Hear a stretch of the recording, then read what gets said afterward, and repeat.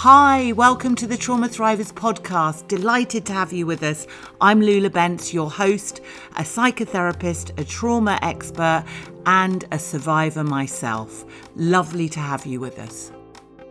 The Trauma Thrivers podcast is for anybody who has been through any sort of developmental trauma or who has complex PTSD. This podcast aims to help educate, inspire, and support those of us that are on a trauma healing journey. We've got stories, steps, and various solutions to trauma to help you heal. If you'd like more information or tips or tools or strategies, please go to traumathrivers.com. You can also find this podcast on my YouTube channel, Lula Bentz Trauma Thrivers. If you'd like to join our community of thrivers, please find us on Facebook under Trauma Thrivers. Welcome, thrivers. Welcome to a Wednesday live this week, which I know is rather unusual. We're used to doing it on a Thursday evening, but we like to shake things up a bit. And also to invite my two wonderful guests that we've got today.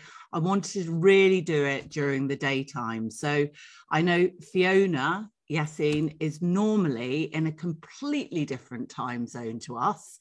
Hence, a Thursday night, I think, would have been the middle of the night for her usually. And Gory Seth is in London time zone. So, ladies, thank you. Thank you both for coming in today. And I wonder whether a good place to start is with one of you, if you don't mind just giving a little bit of background on who you are. Who wants to go first? Fiona, shall I pick on you? I'm okay. I'll go first. Thank you. And it's lovely to be with you both here on Wednesday afternoon. And both of you, absolutely incredible friends and colleagues. So it does feel, I think you said, Lou, it's like having a nice lunchtime sort of get together, which it absolutely is. Yeah. So thank you for having me. Yes, you're absolutely right. I'm normally in Malaysia, and if we had been on a Thursday night, it would be very early hours of the morning. So thank you for making it a Wednesday and also at lunchtime. So I normally in Malaysia, my role, my kind of focus is on looking after young people, so teenagers, tweens, teens, and adolescents, young adults, and their families.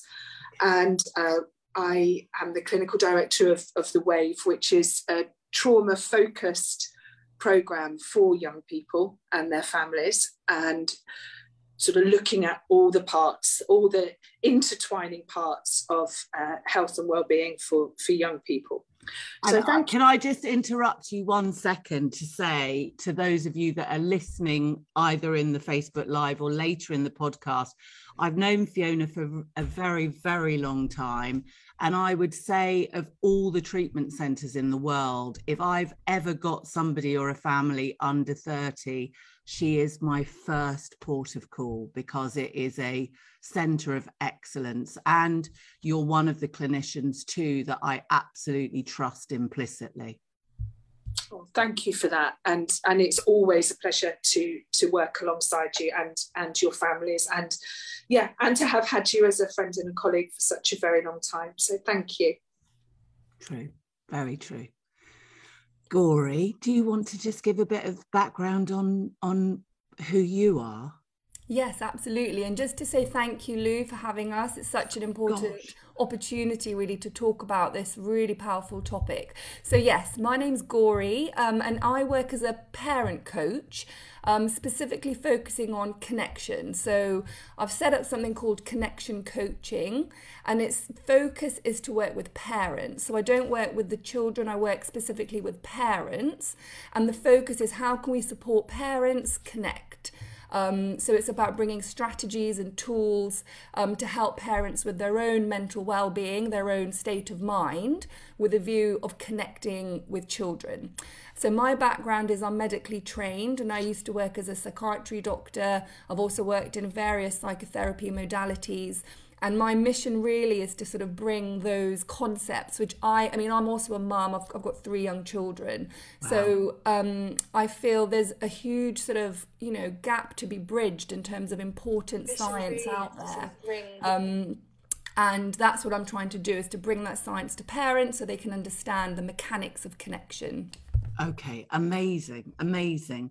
And what brought both of you to the work, and also with your, I suppose, focus on parenting and young people? Fiona, I know that you deal with people in their 20s as well, and sometimes as late as early 30s, but the kind of teenage, adolescent, childhood, and the parents. What brought you both to that area? Should I start? Go on then. My love is with working within that family system and all parts of it, with the kids, with the parents, with the young adults. How did I find that? I think my original training was in teaching in dance and drama. I love it. I didn't know that about you. Didn't you? No, can you do shuffle time steps then and all of that?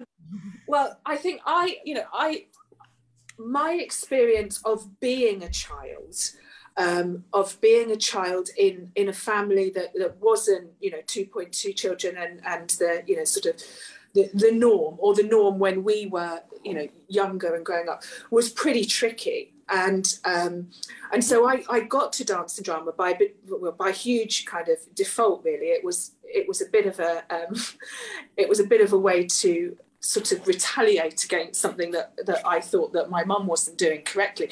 So I think when dance and drama was a love for me, was a resource for me through a relatively traumatic childhood, that I experienced, and I think I found solace, and I found pieces that I could use with some of my, not so content parts, through music, through movement, through this continual kind of evolving through creative arts. So I think I did dance and drama as a kind of battle against mum wanting me to do something very professional, but actually was a really fantastic move. I just didn't know it at the time for all the right reasons. So going to teach children and teach creative arts, I think then was a natural transition. When I did then go and train in psychotherapy, then to move towards wanting to use that creative part of myself again as a vehicle to reach others. So I love love formal training. I love all the different psychotherapy modalities, the whole sweetie shop. But essentially, I'm in love with creativity and movement and how that works with children. So I think that was my direction there, and why staying there. I guess it starts with the self again, being able to use myself and my experience as a vehicle to understanding, helping, being with and part of someone's journey. Beautiful. Lovely. Love that. Thank you. Yeah, thank you. So the question was, did I get to this work? I think, because your background was psychiatry. Yes, exactly. Which is quite unusual, if I do say it myself. Going into coaching, yes. Yeah. Yes. So, I mean, there's various bits here. I mean, the first thing I'll say is having my own children, number one. Number two, I feel that there's a really interesting situation where, the parent-child connection is potentially a very powerful point. It's a really powerful intervention, potentially. If we're attuned, if we're connected, that potentially could be quite a a really positive thing. And at the same time, being a parent is very challenging and it's very exhausting. And I remember thinking, it's so hard, you're sleep deprived, and at the same time it's such a powerful time in the life course where potentially we could really rewrite problems which might be being inherited from other generations, or it's an endless list of potential. So I see the sort of those early years and the parent-child connection as such a powerful potential, especially when we're thinking about trauma, that and it happened quite naturally. I mean, I found myself going, into work, doing my postgraduate exams, learning about neuroscience, understanding really kind of interesting aspects of science, and thinking this directly applies to parenting, and how can we help more people understand some of these concepts who may not be from a science background or might not have that sort of psychotherapy training. Yeah. So it happened very organically. It happened because I love it, and it's something I'm very passionate about. And as you said earlier, Lou, it doesn't really feel like work, to be honest. I mean, this is such it's a privilege, and you feel that you're learning so much, which you can obviously directly support your own family with, and then help other families who might be struggling as well. So, yeah. Thank you. That's amazing. And maybe that's a good point, actually, Gowri, because I wonder if we should start with that, in that, the early years parenting, and for anybody that's listening, what are some of the key concepts in that early relationship and rewriting that often we might see missing, or might be the clients that then turn up, or their parents turn up in our practice, or they turn up with me much later in life, or Fiona, they turn up with you. Kind of what are some of the causes of that early lack of parenting? Because I think sometimes people maybe don't understand about the connection and the attunement piece. So I wonder if we could start there, perhaps. Yeah, I'm very happy to start. Brilliant. Do you mind? No, not at all. So one thing I'll say, I mean, there's loads here, but the first thing to say, I think, is that parenting in itself is a very triggering time. Yes. Because when we look at a small child, we might well be looking, it'll be reminding us of our own inner child. And, no parent is perfect. So whatever the journey we've had, there will be vulnerabilities there. Okay. Yes. That's a great first place to start, because I know that so many parents feel incredibly guilty about not getting it right. Well, exactly. And that's another huge driver is, parenting can feel very judgmental, and the people have an opinion about this and that. And parent guilt is very real. And no matter what you do, you're probably going to be feeling guilty. And what do you do with that? I mean, that is a very deep, complex emotion, and it doesn't particularly help connected dynamics.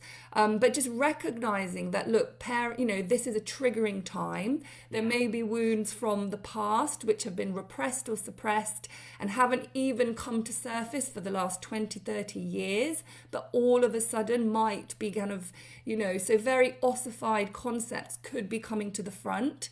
Therefore, be kind to yourself. A non-judgmental observation of that, I think, is really key. So one thing I'm really passionate about is curious and compassionately thinking about our own, what we're bringing, and having a very low threshold for getting help with that. I mean, I don't think naturally it's not easy, is it, to kind of reflect and think about some of that material, no matter what it is, and I think having some support in that journey could be very powerful. Yeah, that's really useful. Fiona, what are your thoughts on all of that? And also the sort of the changing dynamics of society about where we get that additional help from, the non-judgmental help around jumping in quickly, or feeling like you're supported, or feeling, mums and dads feeling like they're getting some of it right some of the time. I think the more isolated we become as little micro units in society, we don't have necessarily the big family support anymore. That's also something that's evolving and changing. And in terms of early relationship, for me, I think when we're looking at particularly trauma and trying to go back in time, where does the relationship begin with that child, or with early childhood beginning when, we look at lots of the feelings that mum may have been experiencing during pregnancy or around conception, and going all the way back to the stuff that is pre-verbal. And, is not as easy to access, and or we need different ways of being able to access that early stuff. Yeah. So for those that are watching that don't understand about pre-verbal and aren't as au fait with that attachment piece, could either of you just explain what we think happens in utero in those first 3 years in terms of right hemisphere development and all the rest of it, and why that attachment with a regulated other is so helpful? Yeah, I can have a little go at trying to answer that question in a way that could be digestible. And Yeah, that would be brilliant. yes, so what we know, there is quite a lot of research which shows that those early sort of dynamics with our primary caregivers, and the sort of attachment style can have a direct impact on how brain development progresses. Yeah. So the brain is very impressionable, it's kind of very malleable, and the first 2 years particularly is when the the connectivity is kind of going for it. And if those, particularly 2 years, but we think 3 to 5 years really, if there's a secure attachment there, and by that we're talking about attuned caregiving, children feeling safe, children knowing that their needs will be met, children knowing that they're loved and feeling that, and also lots of touch as well. There are studies which show that the physical touch can also be quite powerful. What that can do is it can support healthy brain development in key regions of the brain which directly support regulation. And emotional regulation is all about how we calm down when we're upset. And, we all need to do that. That's something that we all need in our toolbox. So it's about thinking, how can we give children the best chance with that process? Because what we know for sure is that we can't predict life. We can't predict the difficulties we're going to face. But if we can empower children with the tools and help them develop them in as good a way as possible, then that would be great. Now, early parenting is only one of those factors. Obviously, genes make a huge difference. We're born with our, genetics, our temperament, and parenting isn't the only environmental factor. There's other peer relationships. There's relationships at school. Yeah. So on the one hand, we don't want to put that message to pressurize parents, and that really isn't the point.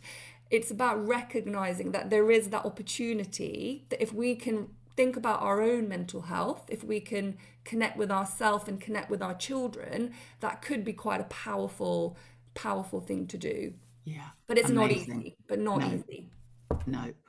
What are the type of things that disconnect us from ourselves and then our children? What are the kind of presentations we see with parents who are going through difficulties? And I'll stick with the parents thing, and then I'd quite like to go what's happening in the environment and out there and make it a bit more global. But in that one-to-one connection with a primary caregiver or that familial unit, what do we see often turning up in, times when children don't feel safe? What's normally occurring? What often presents, do you think? I think if we kind of focus on that early piece again and parenting there and how that then grows through childhood, one of the things that I think all three of us will see at the various different life stages with the people and the families that we work with is how chronic kind of stress on parents impacts little people. And I think we all have our preferred places that we go to when we're under that place that we would describe as stress or pressure or trauma. And similarly to, with how Gary's just explained, there is, significant research to say that little people who are surrounded by stress and in stressful environments will in turn, have some sort of changes in the formation of parts of their brain that they need later on, things like working memory or the ability to use working memory to regulate behaviour, and how very closely they are linked, and then how that might morph at 6, 7, 8 as sort of more erratic or impulsive behaviours or whatever, and how that might link to the that particular part of the brain that's looking at those higher order behaviours.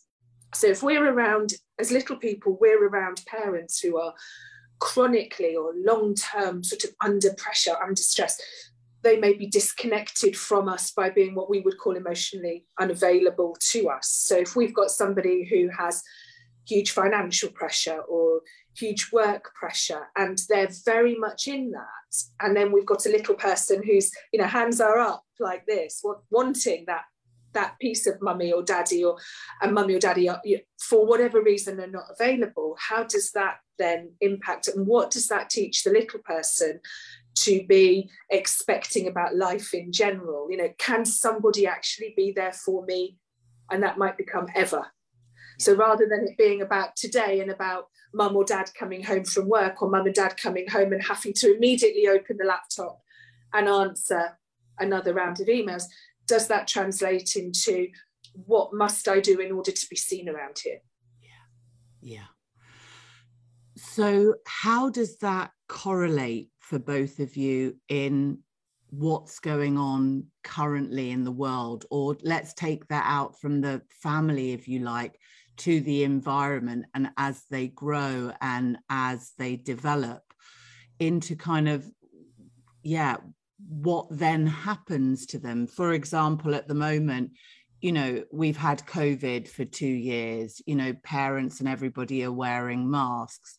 We're financially going through a problematic time in the world too at the moment. There are lots of stresses and stressors. There's a war going on.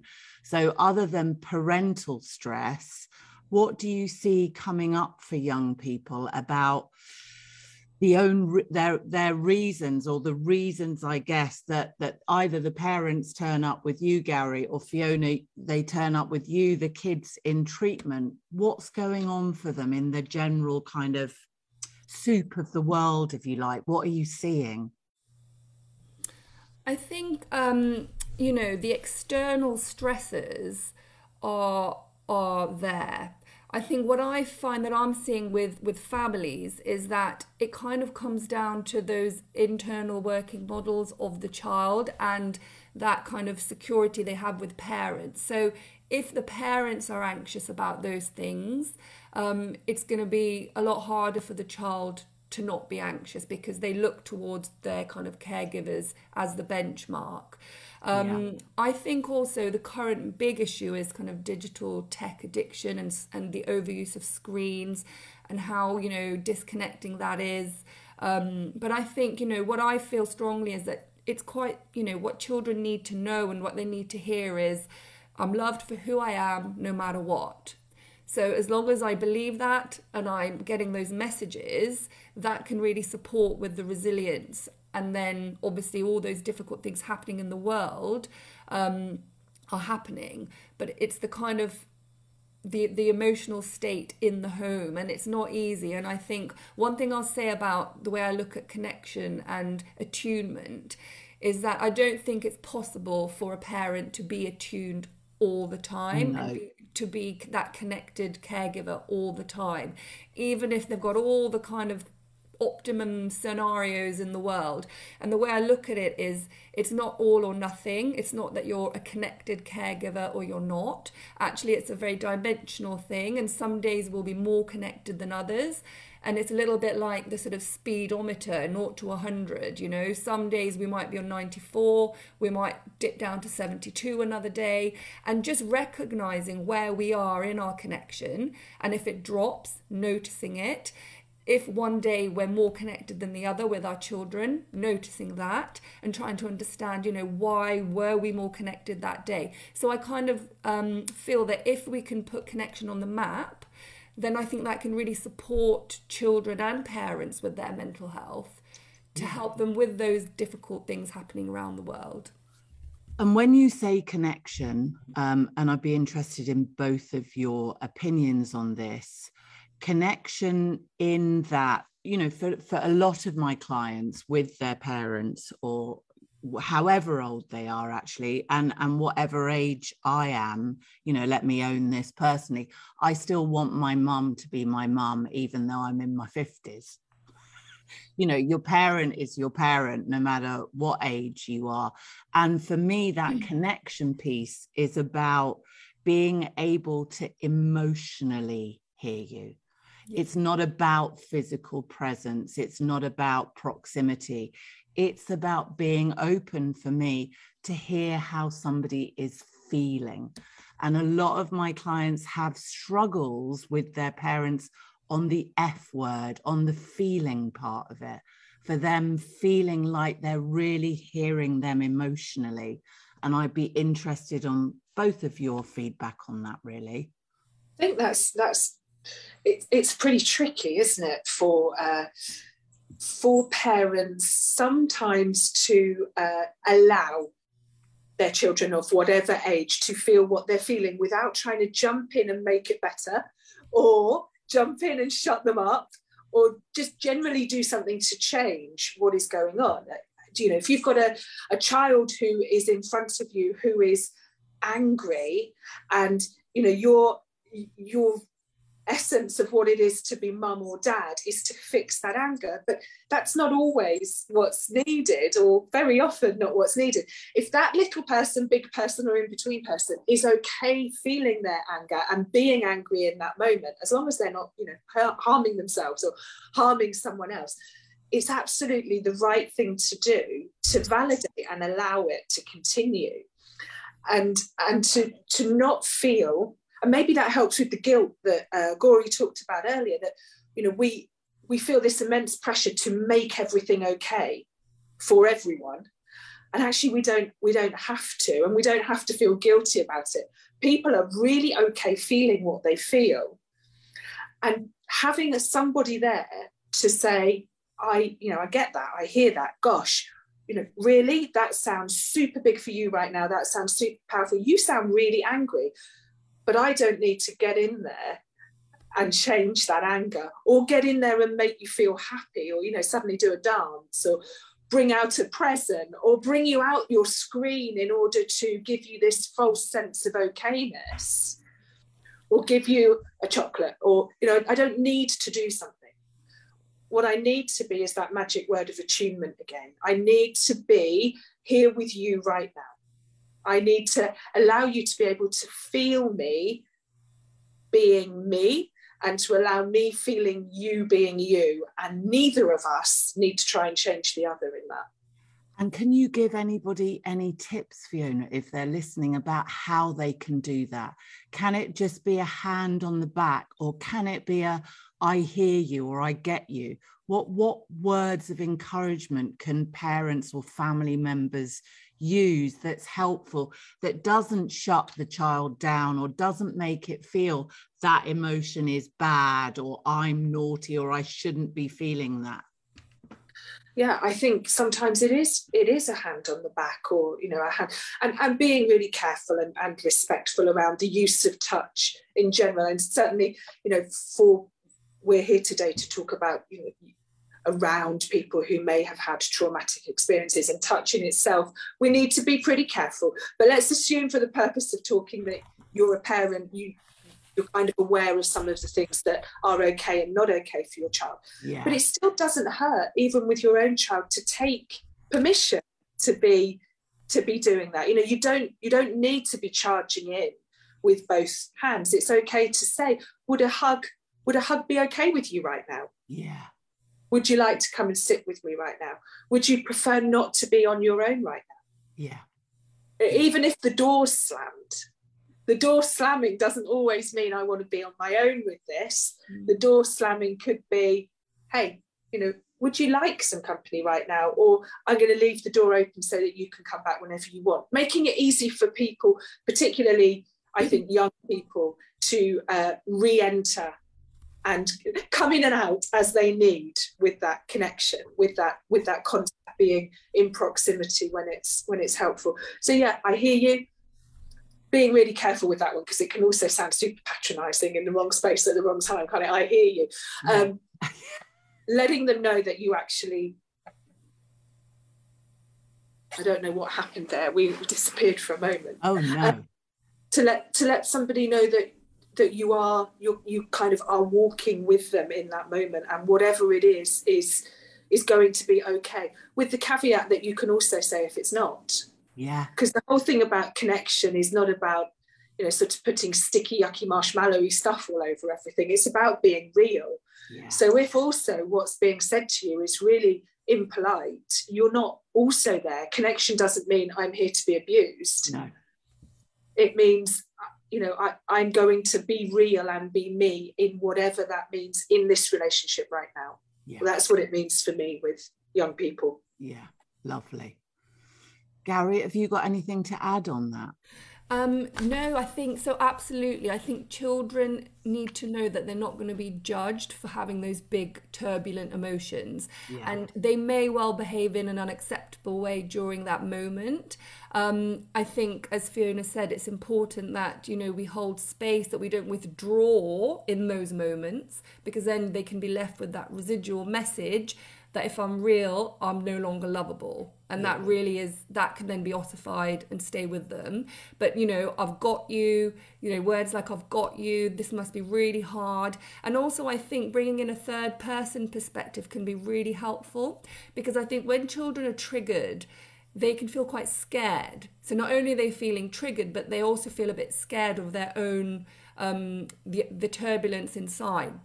And if you can bring in a third person narrative, so sometimes I'll say things like, oh, you're really cross. I remember Mummy used to also feel quite cross during these types of things. It's not easy, is it?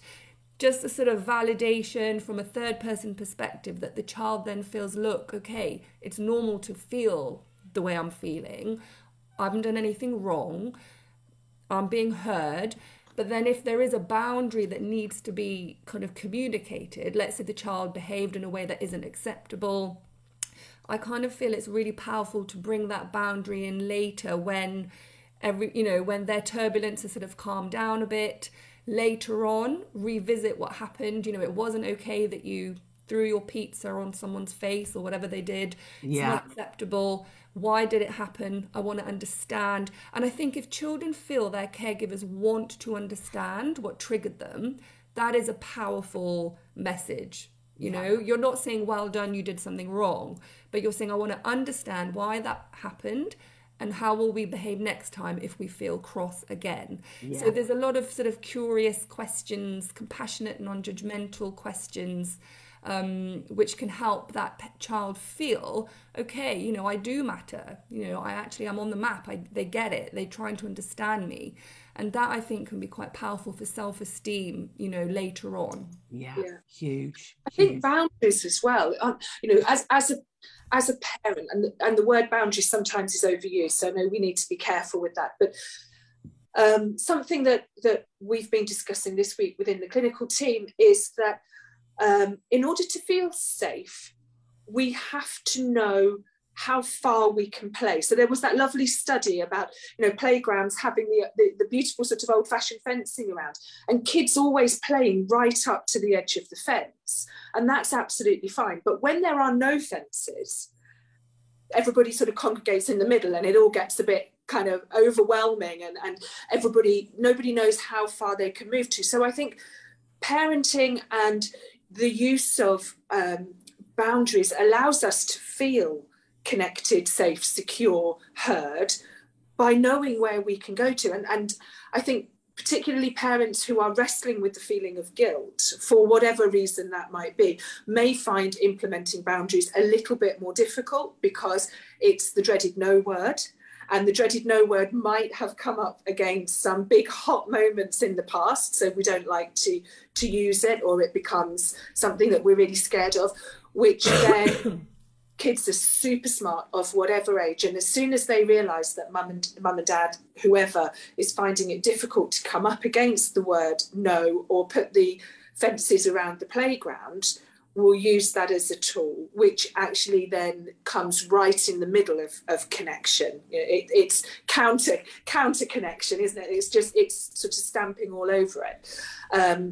So appropriate use of putting in these lovely fences around our kids to keep them safe and secure, not to squash them, to give them the maximum room to explore and play, pick caterpillars off the hedges, go all around the fences doing their stuff, and then come back like the little 2-year-old who goes off on a crawling, toddling adventure, but will come back to mum's knee eventually. And I guess the same principle, up to now, Lou, that's what you just said you like to do with your mum. Like, there's a point that you'd like to go back and just kind of tap her on the knee and say, like, I know that you're there, which is lovely. Yeah. Have either of you read the book The Velveteen Rabbit? No.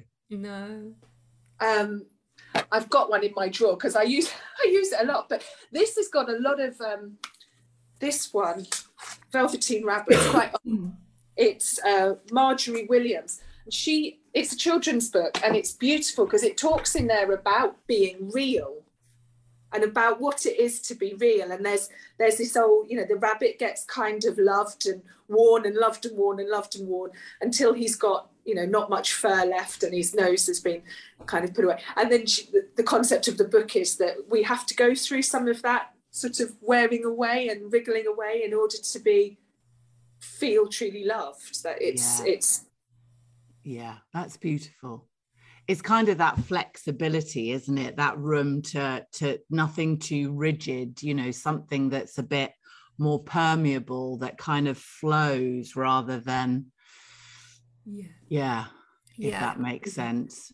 Yeah, I just want to add that I think with kind of those limits on behavior as to what's right or wrong or reasonable, etc., sometimes I find you can become closer through the process if you explain. This is what I find with my children.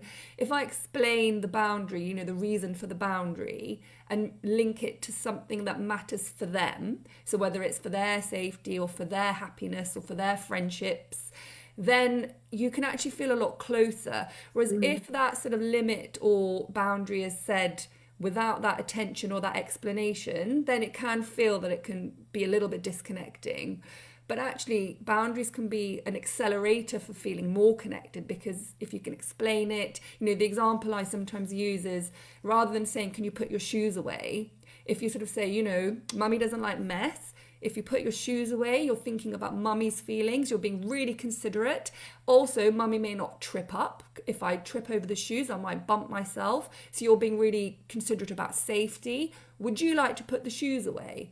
So they actually understand why they may want to put their shoes away. You're explaining the benefits and also giving them a bit of autonomy.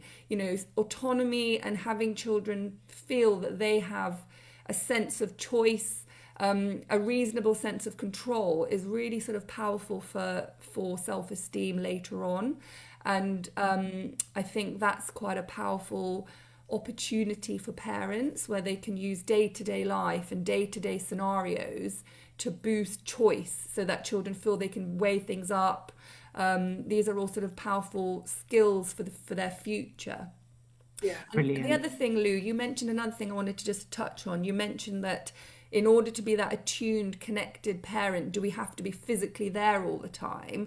I think that's such a great question, because especially for working parents, some people can't always be there all the time. I can't always be there all the time. No. But so what do I do to make sure my children feel connected even when I'm not there? Totally possible. I actually think sometimes the point in my life where I was least connected, when I was there all the time on maternity leave, physically there, but actually not emotionally present. There. Yes. So I think it's about, when you are with the children, having those conversations about, mummy's got you, mummy's always thinking about you, mummy can't wait to see you when I get home, so that they know when mum goes, they're not being rejected. Yeah. If you have those transparent conversations, it can do a lot to helping children not feel disconnected. Okay. So yeah. Amazing. What I wanted to ask you both next, I suppose, is how can parents avoid, double-edged this one, potentially re-traumatizing their children, and how can they start to look at the triggers themselves when they might be in hyper-arousal or activated, or their own feelings might be triggered? What do we recommend for parents when they're looking within their own body and self around their kids? That's super important, Lou. And I think as you were both talking, I was thinking that we're focusing on the sort of gentle edge of parenting up to this point in this conversation. But for some of our parents that we all work with, and some of the parents who may be listening in today, the things that they're dealing with that are coming up are a bit scary. And so they can be coming at this sort of entertaining us today from a position of fear or anger or whatever themselves. And I guess that's you and I sort of being completely attuned as usual, Lou, coming at the same thing at the same time. As you were talking, I was thinking about the parents that I would be working with that have kids who are self-harming or who are, making end-of-life attempts, or who are doing things that are potentially really frightening. Yeah, not eating, taking drugs. Going into a treatment program can be potentially really traumatizing. Yeah.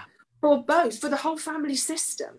Now, how do we best navigate this, and what skills can people employ at that point, and to what degree are both parts of the family system at that time kind of coming from the same place? So how much of the self-harm that's happening in that moment is actually something that's being felt truly by mum, sister, whoever the people are around as well? How much of it is the sort of visual that's happening within the whole system? Yeah. And how do we best regulate then for everybody in that? Because for me, quite a lot of the time, we may see the injury in one place, but the effect over the whole thing. I think is that kind of what you were also thinking, Lou? That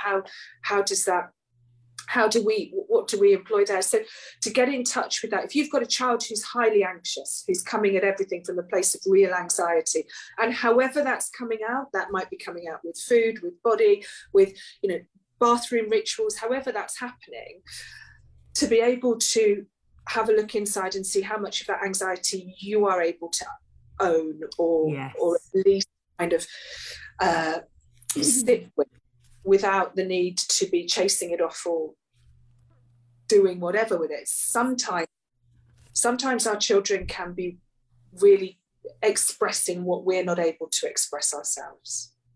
I think that's so. The answer is therapy, right? The answer is therapy all round. Yeah. With all the love in the world, if we're going to best help our children, we have to help ourselves. And it's a bit like flying on EasyJet, isn't it? The oxygen mask has got to go on before and at the same time as we're doing it for our children. We can only expect our children to be able to regulate as well as we are able to.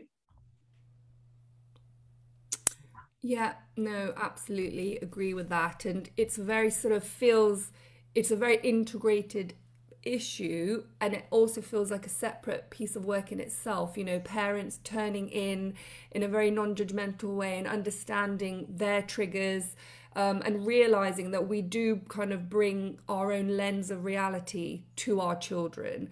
And if we've experienced trauma, if we're dealing with our own emotional kind of issues, how does that impact how we perceive our family issues and our issues with our children? And being really quite conscious of that lens of reality that we all put to the table, having a low threshold for getting that support, as you said, Fiona. And there's a really interesting piece of research which suggests that the single strongest kind of predictor of how a child attaches with the parent is linked to how much that parent has tried to understand themselves. That's a sort of loose description of the research, but essentially, we can really help by not having any shame and helping ourselves, so that we can connect with children. And I think, as I said at the beginning, parenting is a triggering time in the life course. There will be repressed material coming out and also the hormonal shifts. If you're carrying the baby and you give birth, the sleep deprivation, the physical process. So, but in terms of hope, I do believe that in terms of life stress and trauma, there's research which suggests that it's about how it's interpreted, and there is a modifiable bit of hope there, that there is something that we can do. We can modify how we process and how we interpret and the meaning we attach to the stress, and reframing those meanings with support, to kind of think in a very sort of holistic way. Yeah, beautiful. So I guess what I'm hearing is that we've all got to do the inner work on whatever it is that is being triggered within our own mind-body system, because that affects the connection then with whomever we're connecting with, whether they're our children or our parents or our siblings or our colleagues. It's each of us doing that individual work. And I hear you, on the narrative, because I know that I've looked at research in the past that once a parent has a kind of conscious ability to narrate their own history and emotionally narrate it without, periods of them not being able to explain or talk through or repress, the connection with their children is very different with a parent that can own their own narrative of their own life story. Yeah, and also to not see the world as an overly scary place in general. If we are traumatized as a person, as a being in many areas of life, and we bring a little person into a world that we perceive as essentially scary, and then we give this very mixed message because we're telling them that everything we do is about promoting independence and go out there, be independent. But by the way, there's a wolf that lives around the corner. So these messages can all be really confusing. And I think, some of those can play into really quite difficult parent-child relationships when there's confusion on the core or base message. So looking at our bigger beliefs in the world system. I don't want to do things the way that my mum did them. Yeah, but what does that mean? Are we going all out in the other direction? It's also something I hear.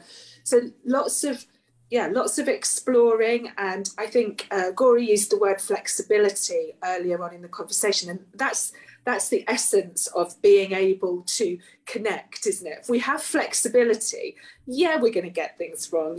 Things aren't going to go quite the way we wanted, but we can shift and we can move. And goes back to my dancing, doesn't it? If we can keep moving, if we can keep flexible and keep hearing and validating, changing, we can get it right. Yeah. And there sits hope. Yeah.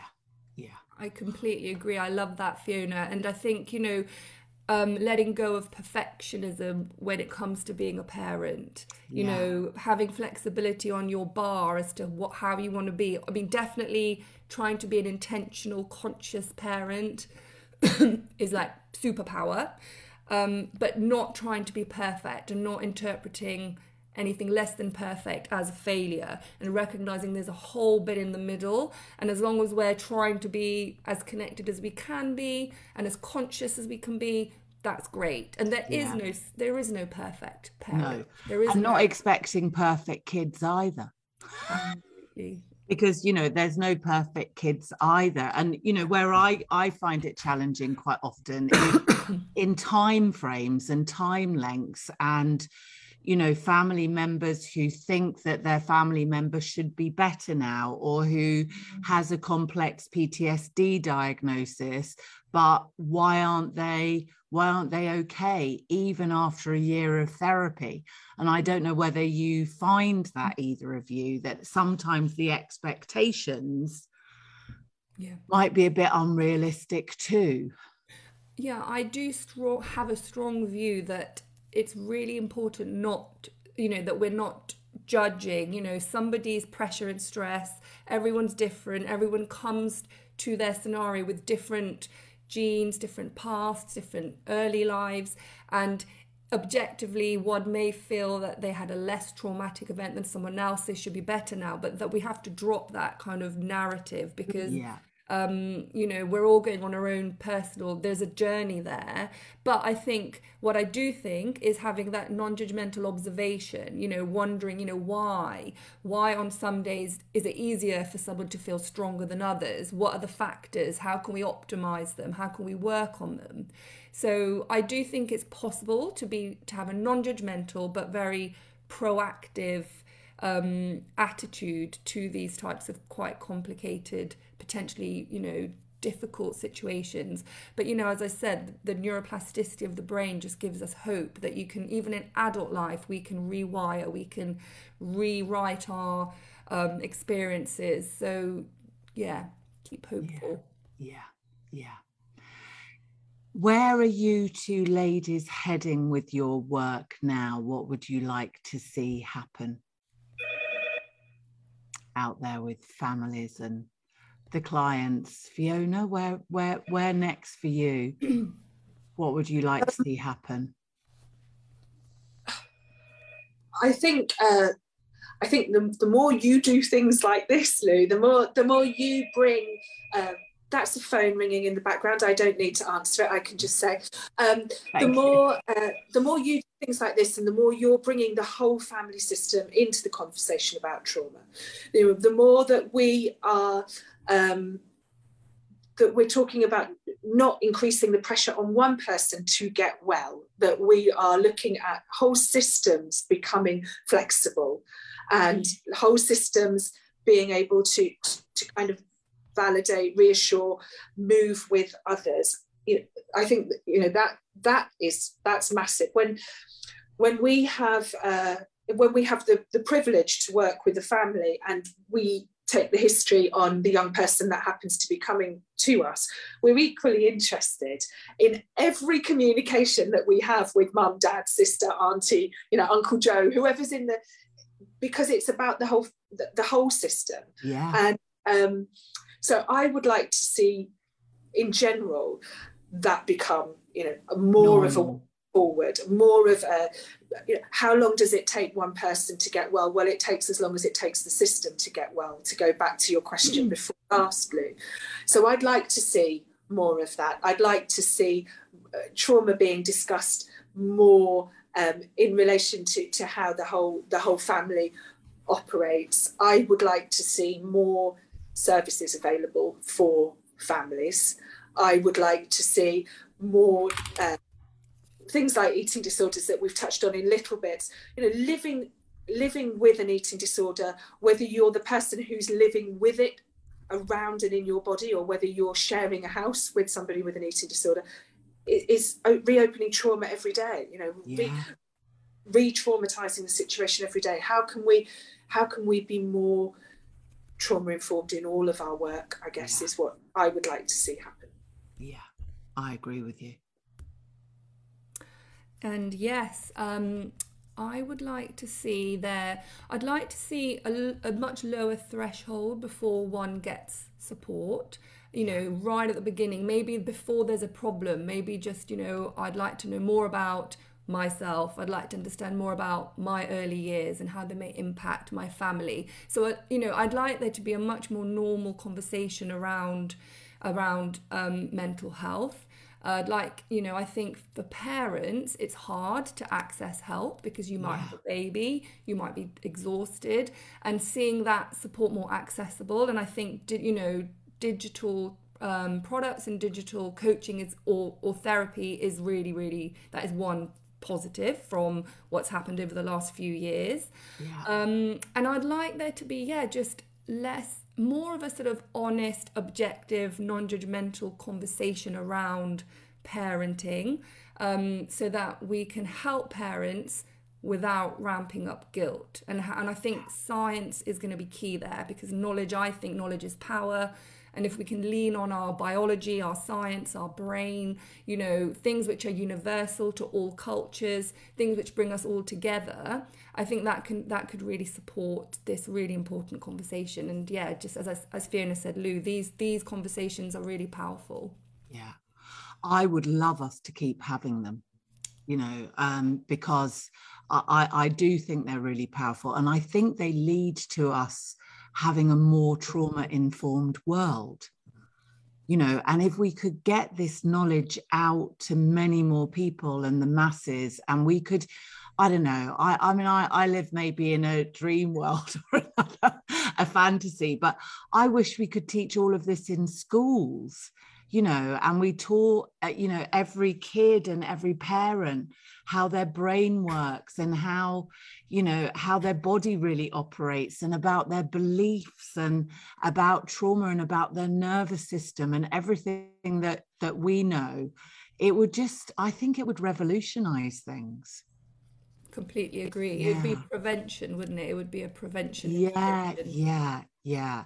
And take the stigma and shame and everything else off it, because, you know, everybody has a little bit of trauma, you know, and the world definitely at the moment has quite a lot of trauma. And so whatever we can do to help support each other and one another with that non-judgmentalism and with some help, that's what it's all about, isn't it? Isn't it? That's a really lovely, gentle way. I was just thinking then, you know, when our young adults come and we're helping, we're working within the Wave Trust, and we get all of our young people to do safeguarding level 1 so that they can go and have some experience teaching displaced children. So that's a way of talking about trauma that is with purpose and with help for others, without coming directly at you. It's not saying, hey, you know, look at yourself right now, or just kind of sit around with this and use the knowledge to help the people. Yeah.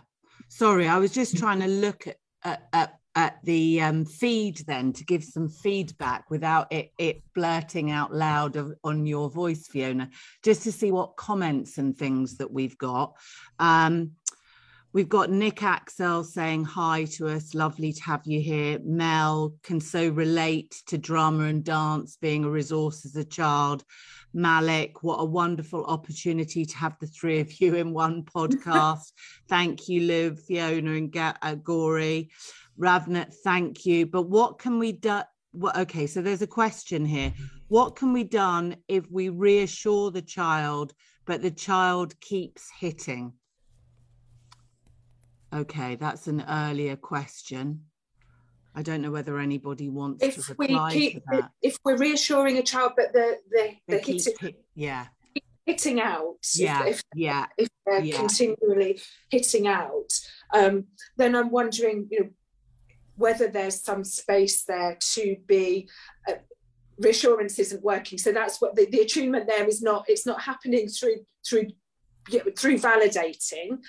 So the kid knows that you know. Yeah. But it's not hitting the spot. So there's something else needed. So maybe that's the point that we would be asking the little bit about what is underneath that. So yes, I see that you're angry, but maybe it's not, you know, it looks like you're angry. I'm wondering whether or not you might also be feeling a bit sad or a bit scared. So just because we're seeing hitting and as you know, as bystanders, we can think, oh gosh, that's frustration, anger, whatever word it is. It might not be. So just having a little sort of gentle inquire as to whether there's something else, because if you've done your best and it's not fitting, it's because it doesn't fit. Yeah, beautiful. Okay, Evian knows Velveteen Rabbit. Very important. Crystal Hayes. Hi, Crystal. This conversation is so important, and I hope this message reaches more and more mothers who are navigating their own trauma. I'm just seeing if this has been any more questions. No, just lots of comments about thank you to you both, really, for an incredible conversation. Where can people find more about you? Where can they find out if they want to get in touch? I think we've just done wonders for the sale of the Velveteen Rabbit. I think we have. So everybody needs to go and buy a copy of the Velveteen Rabbit. It is the best book for little people, and also for big people who need to read something and be really gentle to themselves. So if you haven't read it, then read it and go and feel the squishiness of being hugged like that little Velveteen Rabbit was being hugged. for me, then I can be contacted through the Wave Clinic, and my contact details are on the website, and also I think my direct email address is on just about everything that we've published. So I'm very happy to take questions, answer questions, generally help out. Thank you. That's amazing. Gori, how do they get in touch with you? Yeah, so I have a website, which is brainbasedconnection.co.uk, and I have a Facebook page, and you've got my contact details there, and I'm also on Instagram. All right, wonderful. And if anybody wants to ask questions in the Facebook group, can they do so underneath, and we'll come back and answer if they're watching on replay. If you're listening later in the podcast, sorry, you can't, but we might come back and do an episode 2. So if there's enough questions and interests and you want specific answers, maybe we can do this again, because I love spending my Wednesday lunchtimes like this. It's been great. Yeah, really enjoyed it as well. Thank you, Lou. Well done for getting it together. Well done. Pleasure. Thank you both for coming. And thank you to those of you that are watching live for joining us. Lovely to see you all. And we'll be back soon. And hopefully I'll convince these 2 ladies to come back. But we'll say goodbye for now and enjoy the rest of your Wednesday. Thank you, Lou. Thank you, Gori. Thanks, guys. Thanks so much for listening to today's podcast. I hope it helped you in some way, and I really hope to see you back here soon. If you have anything to share on today's experience or podcast, please nip over to the YouTube channel or the Facebook group Trauma Thrivers and let us know there.